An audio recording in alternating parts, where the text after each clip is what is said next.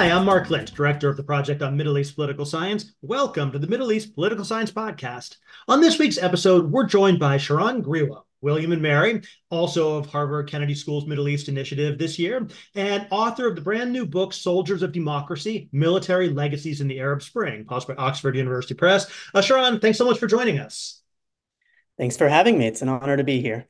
Well, so it's great to see this book out. It's timely, where we are now, 10 years after the military coup in Egypt, a couple of years after what happened in Tunisia with Kais Saied. And you've been working on this book about militaries and politics. Tell us a little bit about it. How did you get there? What made you want to write this book?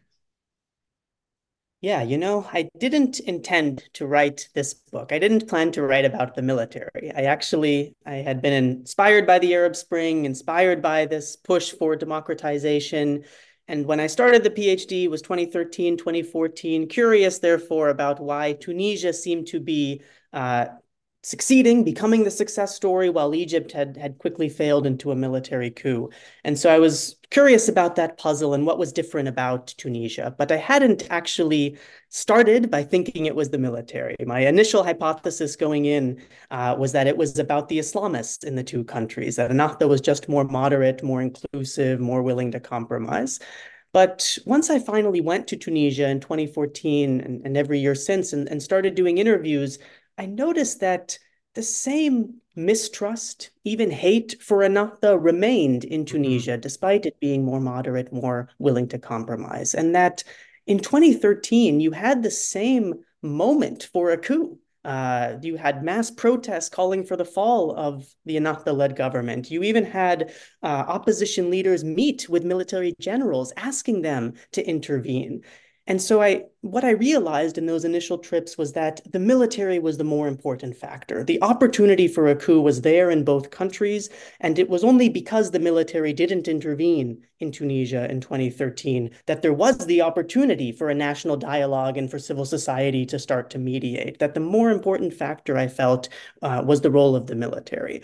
And I wasn't also satisfied with the existing explanation out there that the Tunisian military is just apolitical and professional, and Egypt's military is just politicized. I felt like there was a little bit more to the story. And so when I finally started to interview some of the retired officers in Tunisia, I realized that while professionalism was an important component of it, there were also some additional elements to why they behaved the way they did during the revolution and transition. And so the focus of the book became to explain military behavior, why Egypt and Tunisia's militaries responded to the revolution the way they did, why they responded to the transition the way they did, and why ultimately in Tunisia they closed the parliament as well in 2021. So before we get to Egypt and Tunisia specifically, one of the things you do in the book is you ground this within kind of a full-scale analysis of militaries and politics and try and like really do a global cross-national study of how militaries behave. You survey the literature. Tell us a little bit about what you did and how that led you to the kinds of arguments you make in the book. Yeah, and so I wanted the book to be more than just Egypt and Tunisia. I wanted to see if there was something about my argument in those two countries that might also generalize globally as well. And so I was reading the literature on civil military relations, on how dictators deal with their militaries, how militaries then respond to revolutions. And I felt like there was a missing piece here, which is that we normally think that dictators coup-proof their militaries, and that means that they employ all these different range of tactics. You counterbalance, you divide and rule, you buy off some of the officers, and we kind of think that you coup-proof or you don't. But what I was trying to show is that Egypt and Tunisia represented two different strategies of coup-proofing. In Tunisia, you have what we, I think, traditionally think of as coup proofing, which is you marginalize the military, you build up instead National Guard, Presidential Guard, the police, and you keep the military too weak to stage a coup, unable to overpower these counterbalancing forces. But in Egypt, it was another strategy, which we can also consider coup proofing, which was to keep the military satisfied. to give the military everything that it wanted, to give them a large budget and high salaries, to give them political influence, positions across the government, ministers, governors, ambassadors, to grant the military a role in the economy. And all of that served to coup-proof the military, to keep it satisfied with its position, that it was already the center of power under Abdel Nasser, Anwar Sadat, Hosni Mubarak, such that it didn't see any interest in ousting them. And so, You've got that great quote from Ab Ghazala where he's basically like, "Why would I do that? I'm happy." precisely, which originally came from Hazem Kandil's book, which is one Mhm. that I drew upon so much during the course of the research. And so these two strategies, I felt, were two ways that dictators can coup-proof. And the theory that I started to develop was that these two strategies create two different types of militaries that are going to react very differently to democratization. If the military has been at the center of the regime, if they had been empowered by the dictator, enjoying power and wealth, they're going to lose that under democratization. Under democracy, it's going to be civilians in charge, no longer military officers as president, as defense minister, having veto power over security policy. It's going to encroach on their political power, on their material power as well. Newly elected governments are going to be accountable to their electorate. They may have to redistribute some of the excess military budget to their supporters. They might try to have transparency over the military economy. And so empowered militaries are set to lose under democratization. And that's going to make democratization more difficult. So what I argue is that if you have empowered the military, like in Egypt, but also like in Turkey historically, Pakistan, Nigeria, Sudan, et cetera, these empowered militaries make democratization more difficult, more likely to repress uprisings, and if that fails, more likely to stage coups during democratic transitions. Now you've By got contrast, I was going to say, yeah, you've got the really nice, you summarize it really nicely in the book, I thought, where you basically break it down and say some of these militaries have the will, but not the capacity. And the other type has the capacity, but not the will. precisely. And so empowered militaries under dictatorship they're strong enough to stage a coup, but they Mm-hmm. don't have the interest. They don't have the will. But the marginalized militaries have the will to stage a coup, but don't have the capacity to do so. And so those marginalized militaries are going to respond very differently to democratization. They had been neglected, resentful of the dictator. And so when democratization emerges, they're more likely to side with the people and not this dictator that marginalized them. Subsequently, during the transition, I argue that they're actually likely to gain from the transition because they had been so neglected, underfunded, counterbalanced under dictatorship. They're actually going to see their budgets increase. They're actually going to see even their political influence increase. They're going to have representation in a Security Council where they can give their advice in a way that prior to dictatorship, they had been completely neglected also from politics. And so I argue then that democratization is easier when you have this marginalized military that you're inheriting. But I also argue that these marginalized militaries come with some risks of their own. That is, they're more likely, I argue, to go along with an incumbent takeover when the president asks them, for instance, to close the parliament like they did in Tunisia. I argue that their marginalization makes them more likely to go along with that. And we can get into that in a minute. And a second risk of marginalized militaries is that they're more likely to fall to civil war. They're not as strong to overpower the rebels. They probably had divide and rule internally to keep them marginalized, and that might also splinter. And so, although democratization is easier with marginalized militaries, it also comes with these heightened risks of incumbent takeovers and civil wars. And so, I show in a cross-national large N analysis globally that that's what happens. These empowered militaries make democratization more difficult, more likely to repress, more likely to stage coups, whereas marginalized militaries are easier to democratize with, but come with these heightened risks as well. Now, one of the things you point out, I think, quite nicely is that it's not just a matter of choice, right? I mean, dictators do choose how to design their militaries, but you identify certain factors that make them more likely to go in one direction rather than the other. Yeah, and it's perhaps counterintuitive that you often have even military officers decide to marginalize the military rather than empower it. And so I argue that it doesn't quite fit into regime types, whether it's a military party or personalist regime, which is the way that comparativists currently bring in the military, which is in terms of democratization, which is that military regimes are the ones that are difficult to democratize with. But I argue that it's more than just, is the president a military officer or is there a military junta at the top? That it's more so about how you treat the military. And so how you treat it, why they treat the military the way they do is something I explore in both the theory and the cross-national chapter. And I argue that it comes down to a number of different factors. One is threat perceptions. Right. If you need the military also to counter external threats, or you need them also to counter internal threats, you might be more likely to empower the military. That's going to be your strategy for keeping the military controlled, but also useful for countering threats. But that alone was not determinative either. You have plenty of militaries that need to fight off external and internal threats and yet still are marginalized and counterbalanced. Tunisia to some degree in that they had security threats from France initially, from Libya and Algeria later, from internal Saleh bin Yusuf and his supporters at the start. You had security threats and yet Bourguiba chose to marginalize the military. And you could also say Saddam Hussein had major security threats and yet chose to counterbalance and marginalize the military, privileging the Republican Guard and Special Republican Guard instead. And so security threats weren't determinative either. And so I also felt personal preferences of the dictator matter, how he chooses to respond to those security threats.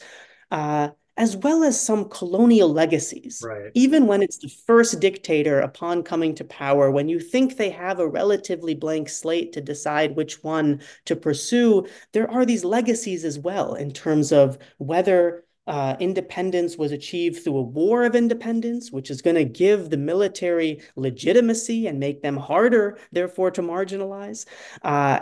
Or are you inheriting a military from the colonial power? Did the colonial power build up an officer corps that you then inherit to become your military upon independence? That's also going to make marginalizing it much more difficult. And so what I argue is that all of these factors come into play in determining, do you marginalize or empower the military upon independence? Your personal preferences, your security threats, these colonial legacies, they all shape this decision. But once you've made the decision, it creates vested interests in its maintenance, that it becomes path dependent once it's chosen at independence. Once you've empowered the military, it's hard to put that genie back in the bottle. It's hard to then marginalize them later on. And once you've marginalized the military, you've created vested interests in other apparatuses, in the police that is counterbalancing them, in the party that is counterbalancing them, that those forces are also going to resist you trying to change the marginalization later on.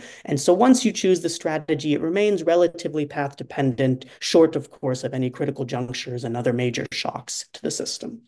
And one of the things you point out, and again, I think we kind of know this, but the numbers you put out there are pretty stark, that military coups really are one of the most common ways that leaders in 20th century onward have been ousted compared to democratization or external war. So this focus on coup proofing then becomes a key part of survival strategy. It's not something which seems to be kind of hypothetical or optional. Look at the history of the Cold War, look at the history of the region, and you can see why there's so much emphasis on coup proofing. But you go in and you try and talk, as you mentioned before, about there's this whole menu of ways one might go about coup proofing, but it's not really just a menu the way you describe it. There's logics of how you go about doing it. Walk us through that a little bit, and what are the choices that the dictator is facing as he, well, I guess it's always he, is like trying to figure out how to coup proof. Mm-hmm. So the choices they have to make immediately are, what budget am I going to give the military, and what political power am I going to give the military? What ministerial positions, for instance? Those are the immediate decisions. And what I argue is that your choice there shapes the additional coup-proofing tactics that you can do onto the military. If you've chosen to give them a large budget, you probably also are going to be giving them a large share of political power because now you've made them strong and they're Mhm. able to negotiate for a larger role in politics as well. And so I show that those two, first of all, go together. Strong militaries tend to be strong in terms of material power, but also in terms of political power. Then the next decision you might want to make is, do I build up counterbalancing forces to the military? Do I build up the National Guard, Presidential Guard, police, et cetera, to try to cage in the military? That's going to be very difficult if you've decided to empower the military. They're going to resist you building up a counterbalancing force that's taking away the budget and power that they think they should have. And so counterbalancing, I find, is a tactic that's more common with marginalizing the military as opposed to empowering it. And then you have additional coup-proofing tactics in the menu, such as stacking. Do you put your in-group into the officer corps? Do you pursue the Bashar al-Assad route and Hafiz al-Assad route before him of stacking the military with Alawis, with his ethnic minority? And that strategy, I find, is also easier when you've empowered the military. If the military is enjoying power and wealth, it's easier for you to attract your in-group into the military's ranks. If you've marginalized the military, by contrast, it's difficult to get your supporters to join a military that has low salaries, no political influence. And so I show, for instance, in Tunisia, that Bourguiba wanted to stack the military with his supporters, the elite families coming from the coastal regions.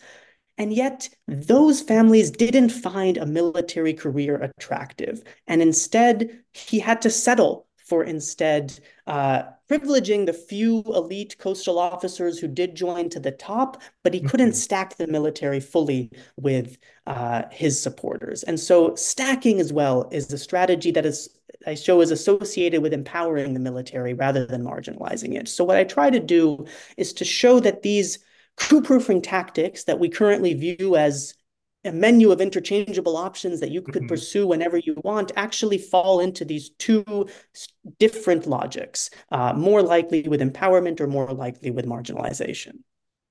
But one last component of the theory, which I want to talk about before we get into the cases, is the kind of the big bugbear of civil military relations literature, professionalism, and this idea that some militaries are more professional than others, less politicized than others. Tell me how you approach that in the book.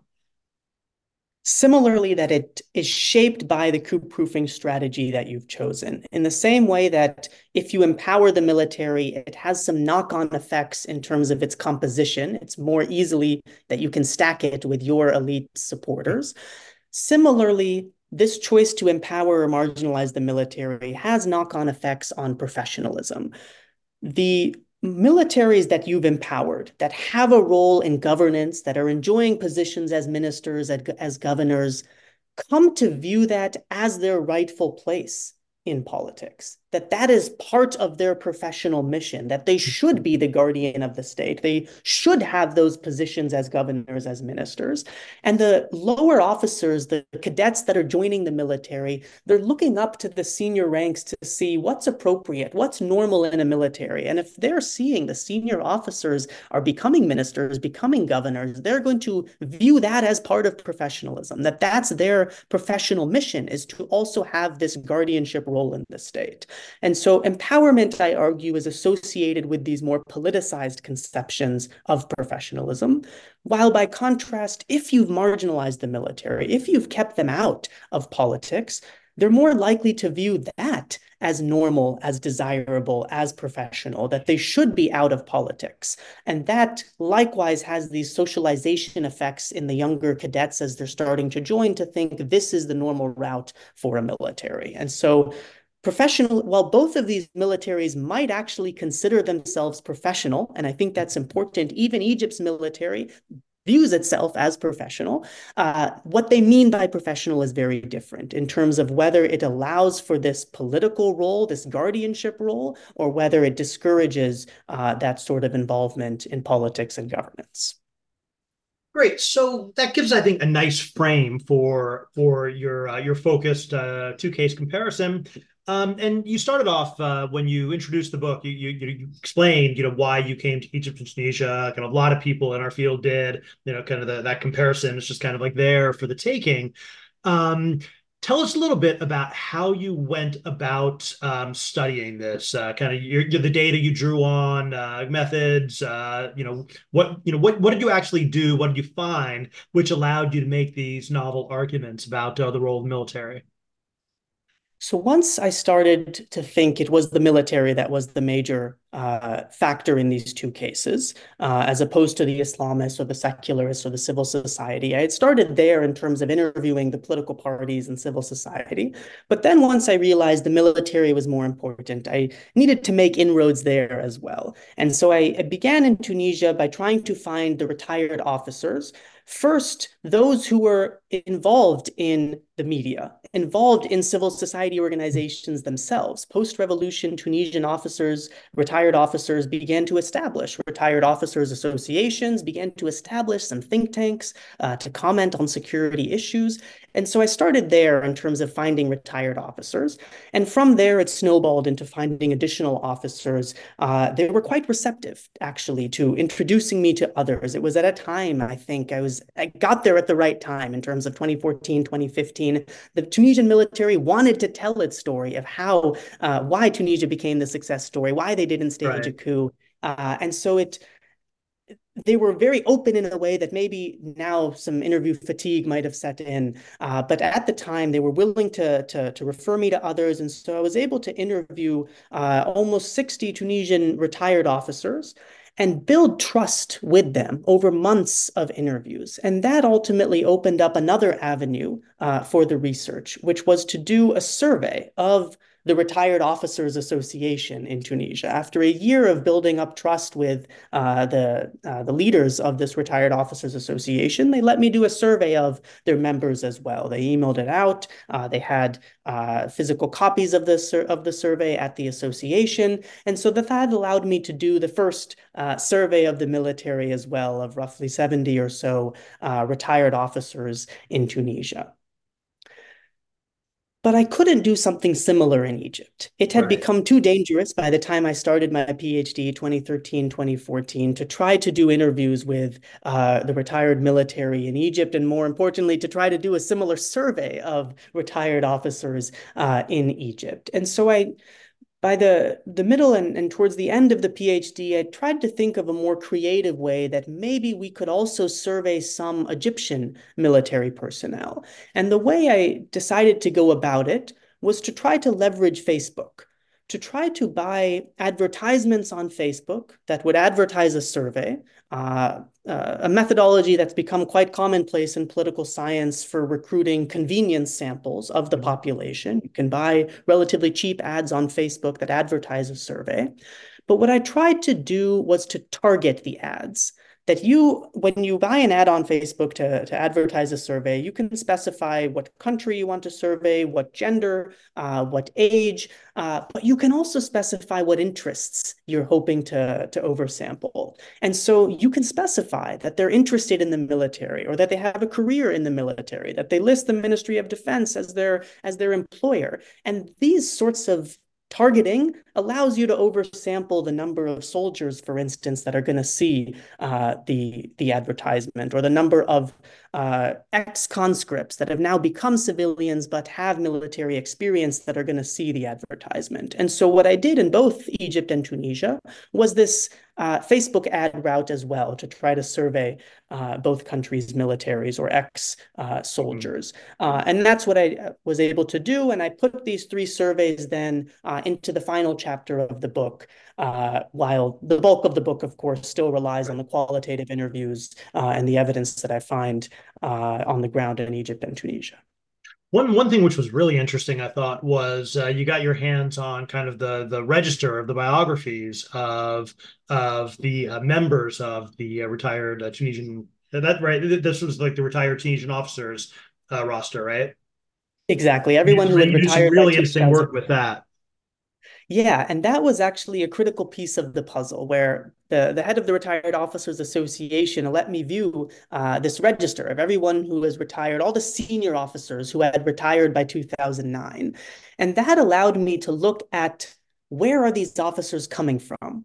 And it allowed me to put this piece together that although most officers come from the interior regions, especially at the lower ranks, Bourguiba and Ben Ali, because they came from the coast and trusted the elite families coming from the coast, meddled in promotions at the very top to make sure that the top generals tended to come from Tunis and the Sahel, the coastal regions, the well-off coastal regions that they trusted more, believed would be more loyal to them than the officers coming from the more neglected internal regions of the country. And so this discrimination in promotions that I found in that data set of retired officers, I also then started to hear in my interviews as well that there was this resentment towards the coastal officers, Rashid Ahmad among others, that had been perhaps put there not so much based on merit, according to these lower officers, and instead based on his coastal affiliation.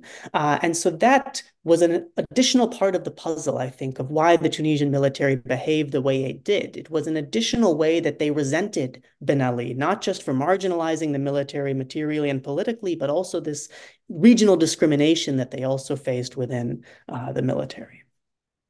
We're going to take a short break, and then we'll be back to talk about the cases of Egypt and Tunisia.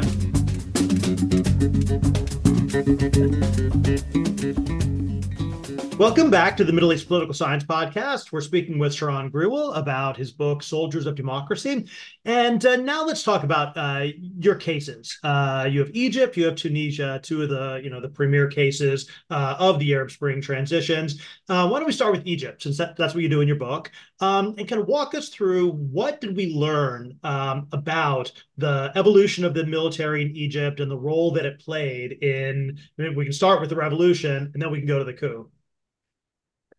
Absolutely. So what we had in Egypt was a military and an officer corps in particular that had been powerful in the sense of material and political power, that had been politicized to believe that that's the role it deserves to play in governance, and that in terms of its composition had been stacked with relatively secular elite families. The top class in Egypt and the supporters of the dictators historically. And so that military, powerful, politicized, stacked with the elite, made democratization more difficult. When the Arab Spring erupted, when the protest emerged, the military was wary of democratization. It's not the case that they had resented Mubarak and were eager to abandon him. They tried even to repress the revolution, even after their pledge publicly that we're not going to use force against protesters. They actually did. If you look at the Human Rights Watch reports, they were arresting, they were detaining, they were torturing, even killing protesters throughout the 18 days, even after the pledge not to use force.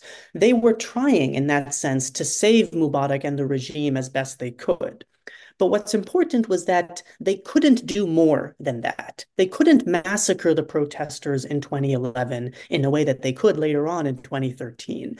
They couldn't because at that stage, the protests were cross-cutting, Islamist and secularist. Everyone was out in the streets. And that made repression in terms of large-scale, high-level repression very difficult.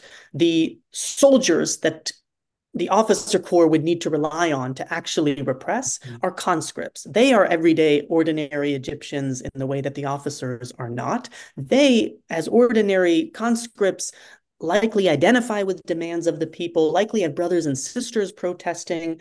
And those brothers and sisters were also very smart to fraternize with the soldiers whenever they saw them, hugging and cheering them, chanting that the army and the people are one hand. That made repression far more difficult. And added to that, you had U.S. pressure on the Egyptian military not to fire on the protesters, that might lead to a suspension of aid at the time. Very consistent and strong U.S. pressure on them. And so that constrained what the Egyptian military could do. Although it didn't want democratization and it tried to repress in terms of out of the light, low-level repression, it couldn't engage in a massacre of the protesters. And so eventually it had to jettison Mubarak in order to try to save its position in the regime. It had to get rid of Mubarak and instead try to govern the transition itself. And so not only does it abandon Mubarak, but it seizes power in the Supreme Council of the Armed Forces, directly running the transition moving forward. Can we take a step back, just kind of pre-revolution, because you talk quite a bit in the book in one of the chapters about the increasing militarization or the interconnection between the military and Mubarak's NDP over like the last decade of Mubarak's reign. And then you also take on some of the ideas that people have about Gamal Mubarak and the way that he did or didn't threaten the interests of the military. Walk us through that a little bit, because I think it's an important part of your argument about kind of the incentives of the military in this time period.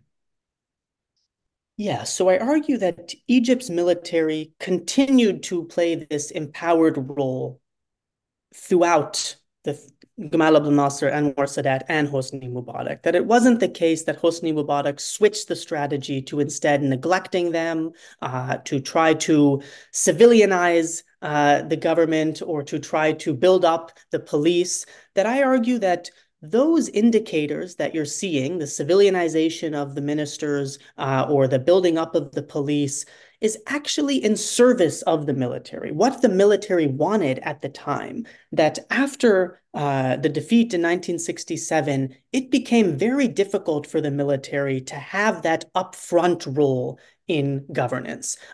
It was getting blamed for being involved in politics, for monopolizing wealth, and not even being able to perform well in 67. And that led to considerable public pressure on the military to instead withdraw from the limelight in order to preserve its reputation and in turn preserve its interests. So I argue that it was actually a voluntary, willing strategy of the military to try to move away from the direct Praetorian governance and instead to more of an indirect role in governance. And I think some of the key points or evidence there is that even though they were behind the scenes, ruling but not governing, as Stephen Cook puts it, in the 2000s, you could see that they were still the dominant veto player. When you saw these more civilian ministers try to start to privatize, for instance, the economy, which could have threatened the military's businesses too, the military is able to carve out its companies to avoid privatization. It had veto power even over economic policy, not just security policy. And likewise, when we think about Mubarak building up the police and the central security forces in particular, that I argue was also part of what the military wanted. They had engaged in repression in the weeks after the defeat in 1967 when there were protests. And the military had engaged in repression at that time because there wasn't a militarized police force that could have done it. And that hurt their reputation even further. And so the buildup that you see of the central security forces was in the military's interest. It was a way of them to keep their hands clean of repression so that they can have a good image domestically as well as internationally to maintain U.S. military aid. And so I didn't find persuasive the arguments that actually the military had been neglected under Mubarak just as it had been neglected under Ben Ali, and that's why both of these militaries defected in the revolution. By contrast, you see very different behavior of these militaries in the revolution. Egypt is very hesitant, reluctant to abandon Mubarak, tries to engage in repression throughout the protests, and only begrudgingly has to accept his ouster due to those constraints that I had outlined earlier. Great. So then, okay, so you already talked about the revolution itself and kind of the choices they made and why they finally got rid of Mubarak. So now we're in the period where they're governing as the SCAF. And, talk us through the transition, the coup, and kind of what happens to the Egyptian military. So this empowered military made the transition far more difficult. by necessity, democratization was going to encroach on their privileges. You would have a civilian president. You would have civilians empowered as decision makers rather than keeping a veto power for the military. Whether they And were that's Muslim Brotherhood or not. exactly. The Muslim making it because it was the Muslim Brotherhood, it added some additional Mm-hmm. elements in terms of Islamists in power versus this more secular military. But in terms of their corporate interests, those were going to be encroached upon no matter who became the president.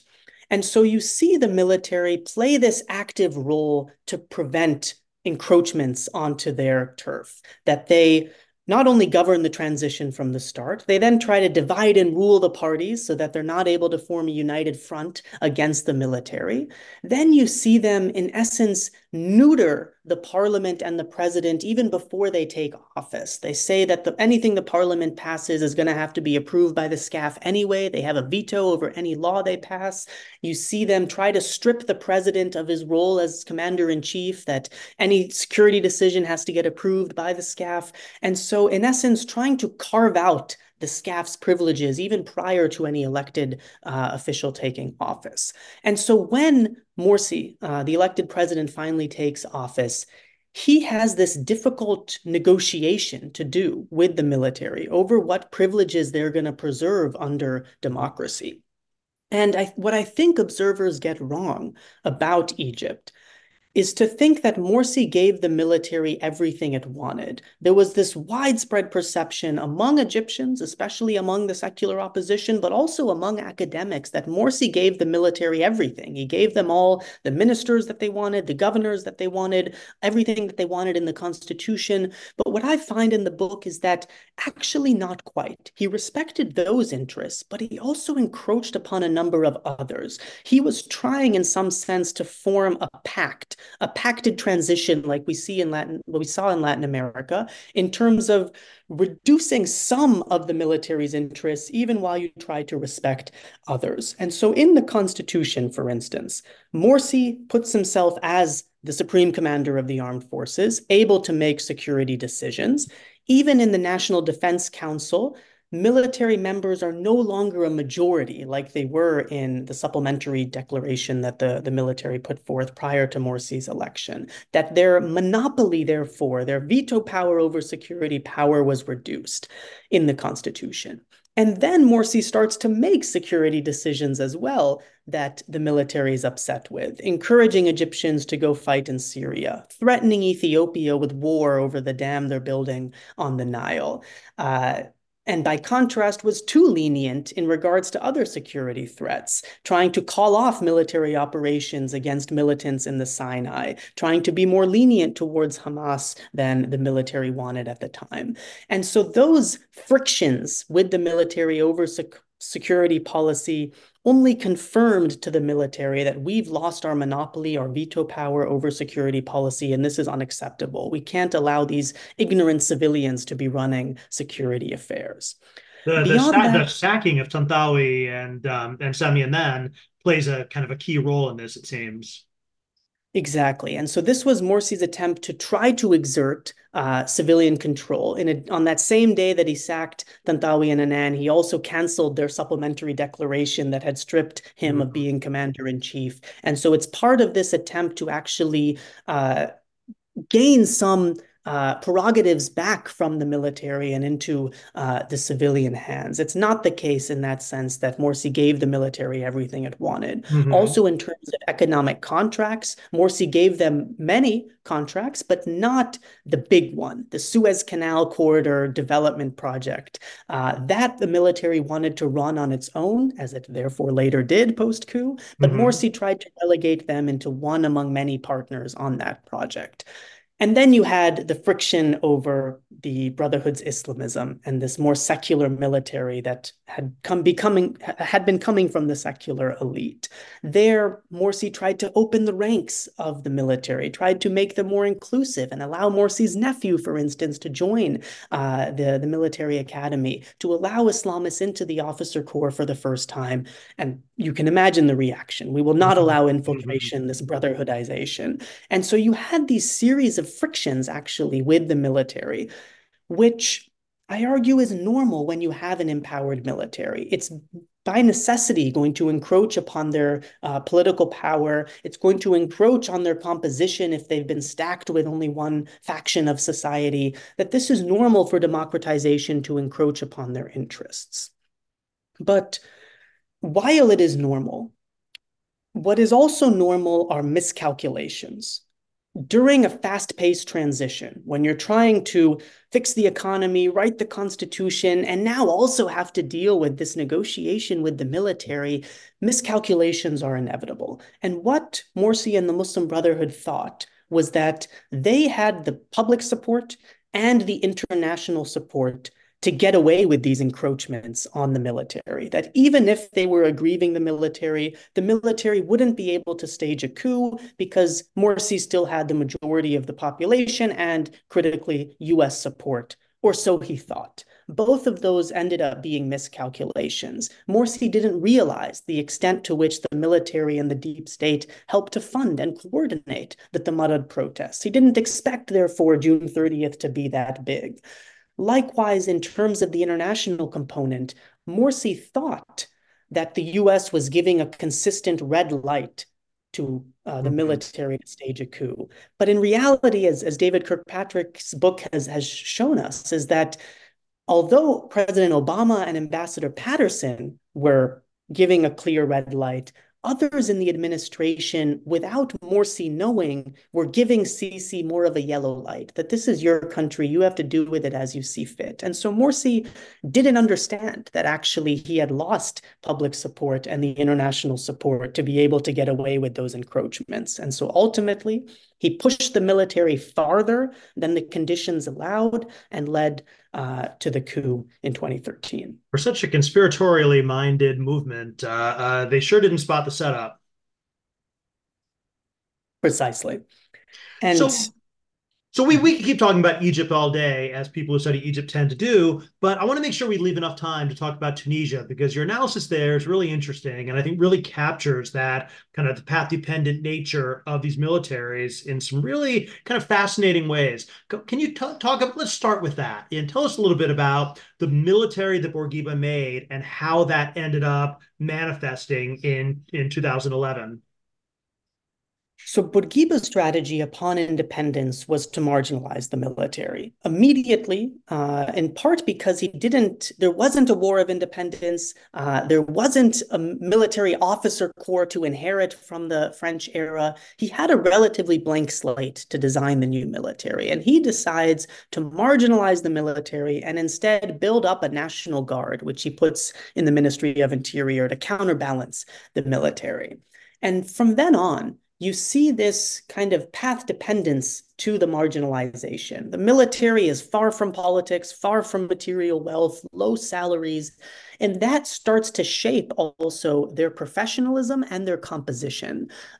Because they're kept far from politics, they develop more of an apolitical professionalism over time, coming to view that as normal for the Tunisian military. Likewise, it shapes their composition. They no longer can come from the elite families in the coast. Increasingly over time, the elite doesn't find the low salaries and lack of political power attractive, and so the officer corps comes to be composed instead of ordinary Tunisians that are a bit more supportive of the revolution and share the same grievances of the population. You got And a great so quote. You got a great quote in there from one of your interviews of someone saying, "If you wanted to go into politics, the military isn't how you would do it." exactly. Maybe in Egypt you would join Maybe in the Egypt you military would do and that, you'll but not become a here. minister. But in Tunisia, yeah, you would go to law or business Mm-hmm. administration. That's the route to power and wealth in the Yeah. country. So, in terms of recruitment as well, you avoided the more politicized, power-seeking individuals, and you instead have more professional-oriented types. So there's both that socialization dynamic as well as this recruitment dynamic that led to the more apolitical professionals to emerge in Tunisia. And that remained path dependent even when Ben Ali came to power. Mm-hmm. Ben Ali was from the military originally, and in his first couple of years did seem to try to shift the strategy. He appointed some of his colleagues in the military as ministers. He gave the military a bigger role in the National Security Council and in some political decisions. But pretty quickly, you saw how vested interests made the marginalization path dependent. That is, the police and the ruling party were upset that the military was now taking some of the ministerial positions away from them. Mm-hmm. And so in the early 1990s, these actors, the police, the party, try to make Ben Ali paranoid of the military. They even make up a coup plot in the military, this Barakat al-Sahel affair, where they accuse the military of fomenting a coup alongside Ennahda, that convinced Ben Ali that we should go back to marginalizing the military. I'm still paranoid of them, and maybe they would stage a coup against me. And so you see these path dependence in the strategy, such that by 2011, when the revolution hit, you have this military that's been marginalized politically and materially, is relatively apolitical and far from politics, and is composed of, for the most part, ordinary Tunisians from the interior regions, even if at the very top ranks they made sure to appoint officers from the coast to the top generals. Now, in your story about 2000, 2010, 2011, you have you get this kind of stance of saying what everybody believes is wrong, and here's what really happened. So tell us, what do people get wrong, and why do you think they're wrong? So this is probably the most surprising part of my research. I didn't, because I had believed the myth that everyone to this day believes, which is that Ben Ali, after weeks of protests, asked the military to fire on the protests. And the head of the army, General Rashid Ahmad, said, no, I refuse to fire. And that's why Ben Ali fled the country. But it actually pretty quickly emerged that this was just a myth. In the months after the revolution, there was a military trial of Ali Sariati for allegedly conspiring against the president. And in that trial, you had almost 40 regime officials testify as to what actually happened in the revolution. And some very smart Tunisian journalists decided to compile all those testimonies to piece together what actually happened in the revolution. And so their book by Abdelaziz Belkhoja and Tariq Sheikhroux, who was one of the first to actually reveal what actually happened, which is that in Rashid Ahmad's testimony to the military court, he actually says, this is a false rumor. I was never asked to fire on protesters, and thus I never refused to fire on protesters. And then when you try to go back to see where did this rumor emerge, you find some articles from January 12th, January 11th, prior to the revolution succeeding, in French and Arabic only, not yet in English, that show that according to opposition sources, Rashid Ahmad refused to fire and was therefore fired and replaced by Ahmed Shabir. And we couldn't get official confirmation of this. And so, but despite those qualifications, that it's only from opposition forces, there's no confirmation, it becomes fact after the revolution. Everybody believes Rashid Ahmad was the man who said no, was the hero of the revolution, etc. And the military has every interest in people believing that at that point. Precisely. It's good for Rashid Ahmad to keep that narrative flowing, even if when he's at the military court and has to testify under oath, he says, actually, this was a false rumor. I was ever asked to fire. And a few months later, in summer of 2011, a blogger comes out and says, this was actually a disinformation campaign that I put forth. Yassine Ayadi, who would later become a member of parliament, but a cyber activist during the revolution, says that I invented this rumor. And it's hard to know if it was him or any other number of these cyber activists who were working at the time. But what's clear was that this never actually happened. That it was a rumor, according the spread from opposition circles, and then was put in the media. France 24, Jeune Afrique, and others published this during the revolution, during the protests, that Rashid Ahmad had said no. And so what I find in the book is that although it never happened, it actually had real-world consequences nonetheless. The rumor, because it got publicized and because everybody believed it, it seemed credible that the military would say no, given what we know about the military, that they were neglected. And they weren't actually firing on people.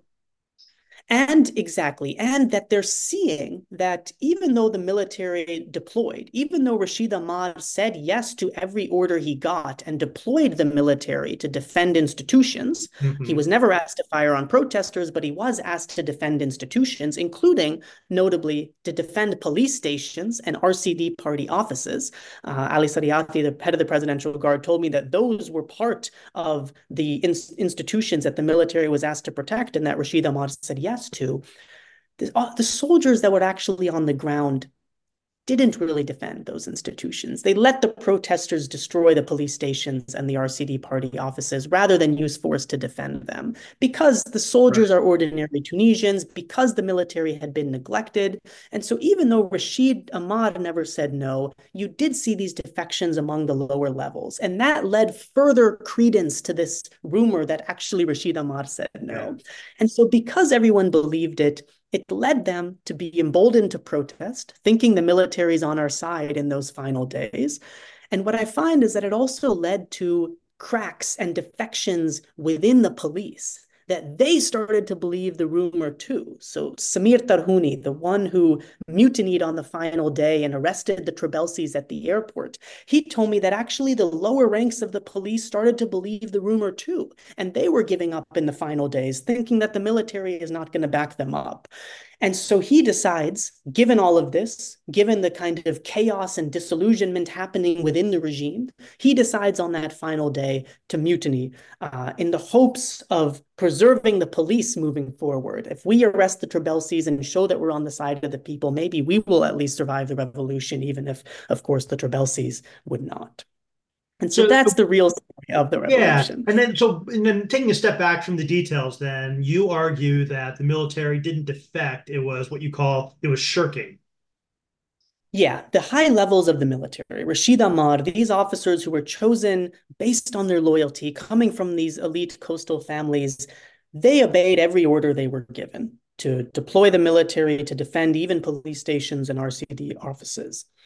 But the lower officers and the soldiers who are actually stationed on the ground, they don't want to defend the regime. They are the ones that feel this discrimination in promotions, that they're coming from the interior regions but can never become general. They are the ones feeling the neglect and marginalization. And they are the ones, the ordinary Tunisians, that are sympathizing with the demands of the protesters. And so the actual lower levels stationed on the ground start to shirk, not actually fulfill this duty of protecting police Right, stations and right. RCD offices, even though at the high level, Rashid Ahmad never actually said no.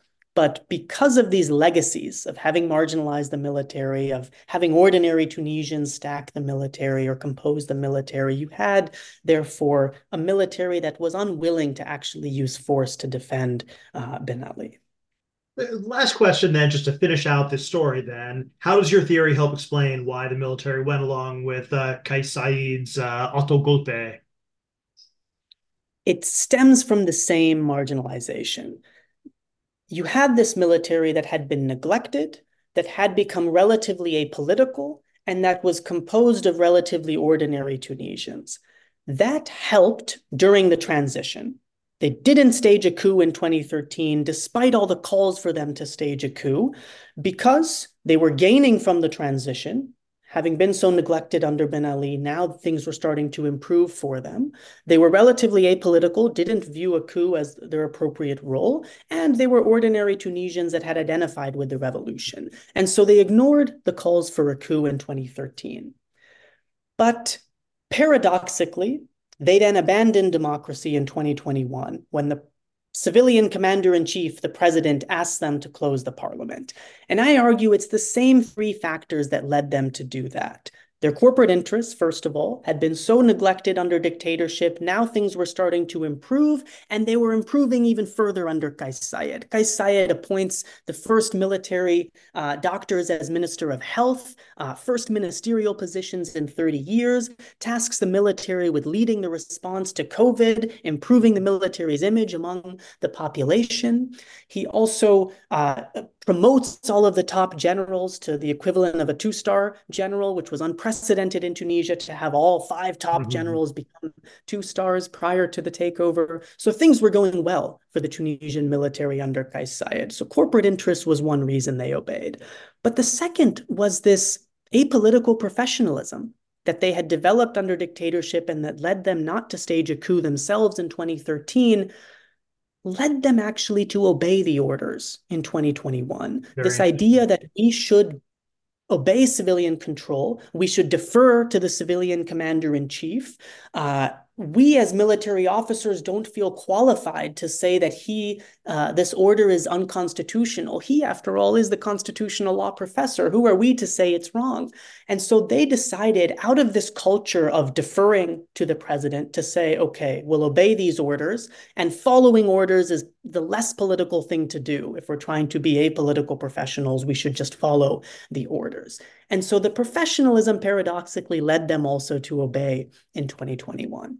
And then the final explanation is about their composition, that they're coming from ordinary Tunisians from the relatively neglected interior regions, ordinary Tunisians that had come to embrace the populist rhetoric of the president, that viewed the elite as the problem. These ordinary Tunisians who viewed the elite and the parties and the businessmen as corrupt, they had bought into Kais Saied's rhetoric of we need to clean up the system. Right. And so likewise, their composition coming from these same families led them, just like the majority of Tunisians, to say this is the right path for the country. And so all of those factors then, their professionalism, their composition, their corporate interests, led them to obey in 2021 and end democracy, even if those same factors had led them to support democracy initially and avoid staging a coup in 2013. Oh, that's fascinating. Hey, thank you so much. We've been speaking with Sharran Grewal about his book, Soldiers of Democracy, Oxford University Press. Thanks for listening to the Middle East Political Science Podcast.